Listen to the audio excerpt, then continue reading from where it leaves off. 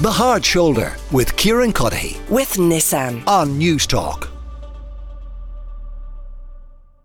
I want to talk now about this uniform survey. We mentioned it a little bit earlier in the show in our afternoon update. A suggestion that uniforms are preventing girls from joining in with activities in primary school. Joining me to discuss, Paula Juliet, who's the principal of Thornley Educate Together Primary School in Swords, and Jen Hogan, columnist with the Irish Times.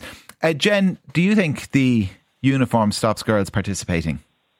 Absolutely, Kieran. I mean, if you look at, I suppose, the sort of formal uniforms, and I know some schools have the tracksuit for all of primary school, and that's really, general cop-on would tell us that that's where we should be. If we're going to have uniforms, they should be practical and they should be comfortable for kids, maybe even up through secondary school too. But certainly at primary school age young, the idea of having them in a formal uniform is nonsense. But for girls who have to wear skirts and pinafores and they're wearing those pretty shoes as opposed to the runners that the boys might wear with their trousers, it is restrictive. And I mean, the study looks at the types of activity, I suppose, that students are having. And it's not just about that active participation in sports. It's about that kind of general activity, the playing, the doing cartwheeling, the climbing, all the sort of things that children might do on yard or on the way to school, even cycling.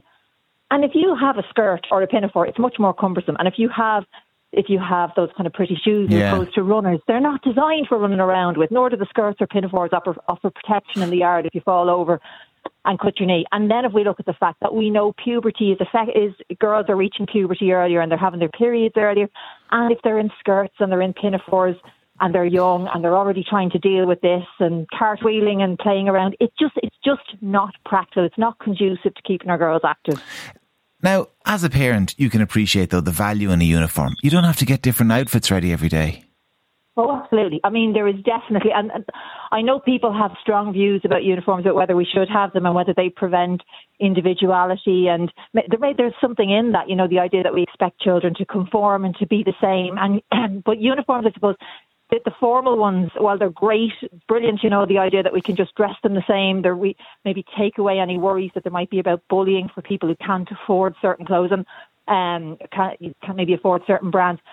The formal ones are pointless, like the idea of the shirts and the ties and the skirts and the pinafores. I cannot see the benefit there. They're also not very inclusive for any child who has sensory difficulties, having to wear the itchy jumper or the stiff collar on the shirt. And again, back to the skirt, back to the pinafore. That's not practical. Yeah. Moving towards a tracksuit or something comfortable and practical, I think you'd have more parents on board with that, even those who aren't particularly in favour of uniforms.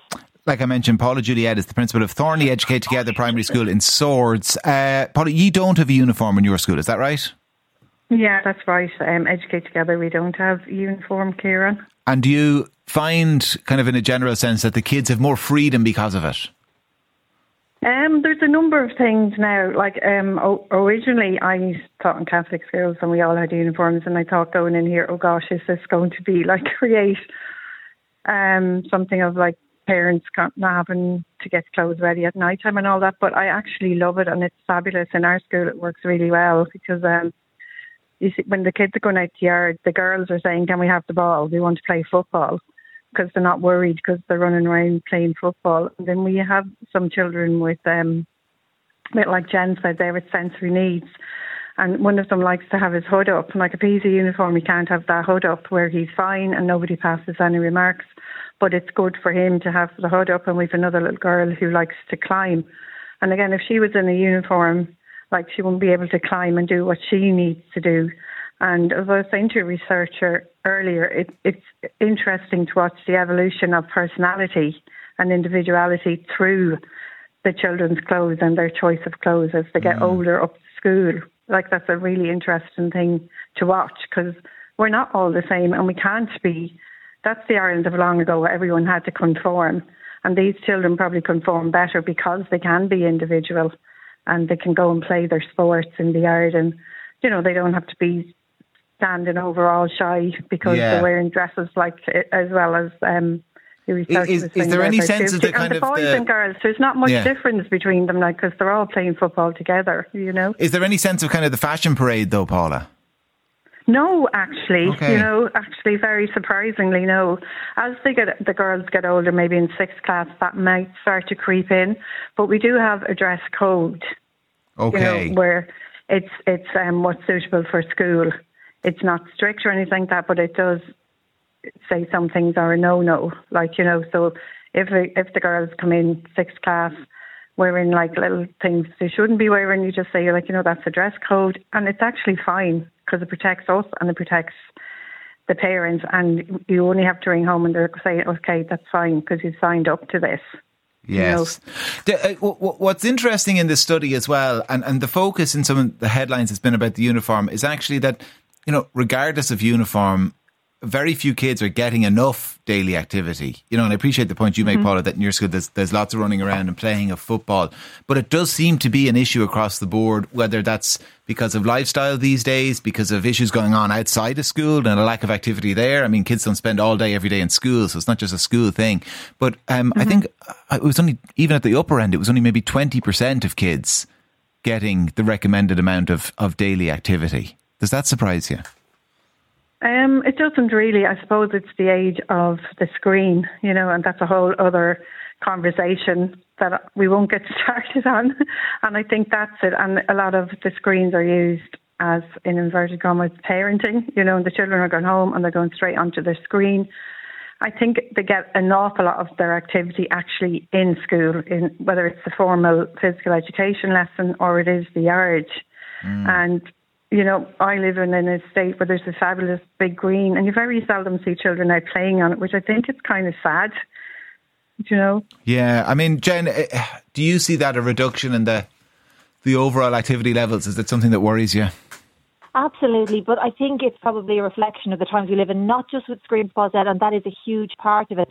But also, when we think back to the olden days and we look back at the idea of us out playing on the greens and, you know, having fun with our friends out the front, which was how most of us got the majority of our activity. The big difference here is mum is not at home. Mum is not at home the same as she was back years ago, able to facilitate that. So there's very different situations. Obviously, women are back in the workforce. I'm not putting this, by the way, on women. This is a thing for those awful uppity women, Jen, getting and going out to work. The cheek of them, it's very cheek of them, myself included. But the idea, the reality is that there isn't always a parent at home to facilitate that. Maybe children are in childcare. Maybe there's somebody in the house watching them and they don't have the freedom to keep an eye on them outside and mind them elsewhere. Maybe they're going on somewhere else.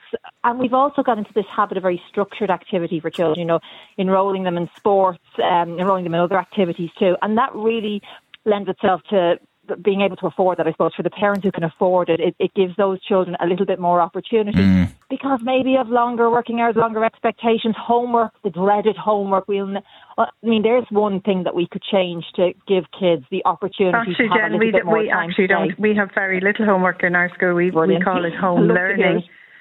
Yeah. Home learning is what and it's very, very, it's tiny. You know, it's tiny the amount of... If we have more schools doing that, getting rid of homework, which obviously the research suggests that there is very little little to no academic benefit in homework for primary school age children. So if we move towards that, but also recognise we are living in these different times and we do need to get our kids more active. We need to get our kids more active. If the majority of it's happening in school or even on the way to school, if you're fortunate enough to live within walking distance or maybe a safe cycle route to school, perhaps there's the opportunity there. Not if you're in a skirt or in a pinafore either, that we have that difficulty. But we do. We know our kids aren't getting anywhere near enough activity. We know they're struggling with basic coordination and movement skills. We know PE has had to go back to try and reflect that or to try and tackle that from a young age. We are seeing the consequences of it, but perhaps we're not taking it seriously enough and looking at prioritising that and getting our kids but a lot active. of the Educate Together schools, Jen, are actually built where people can walk to schools. That was one of the ideas behind them, you know, and then also when they're going out and playing with their friends on the green, as you say, or somewhere, which they don't get to do enough of now.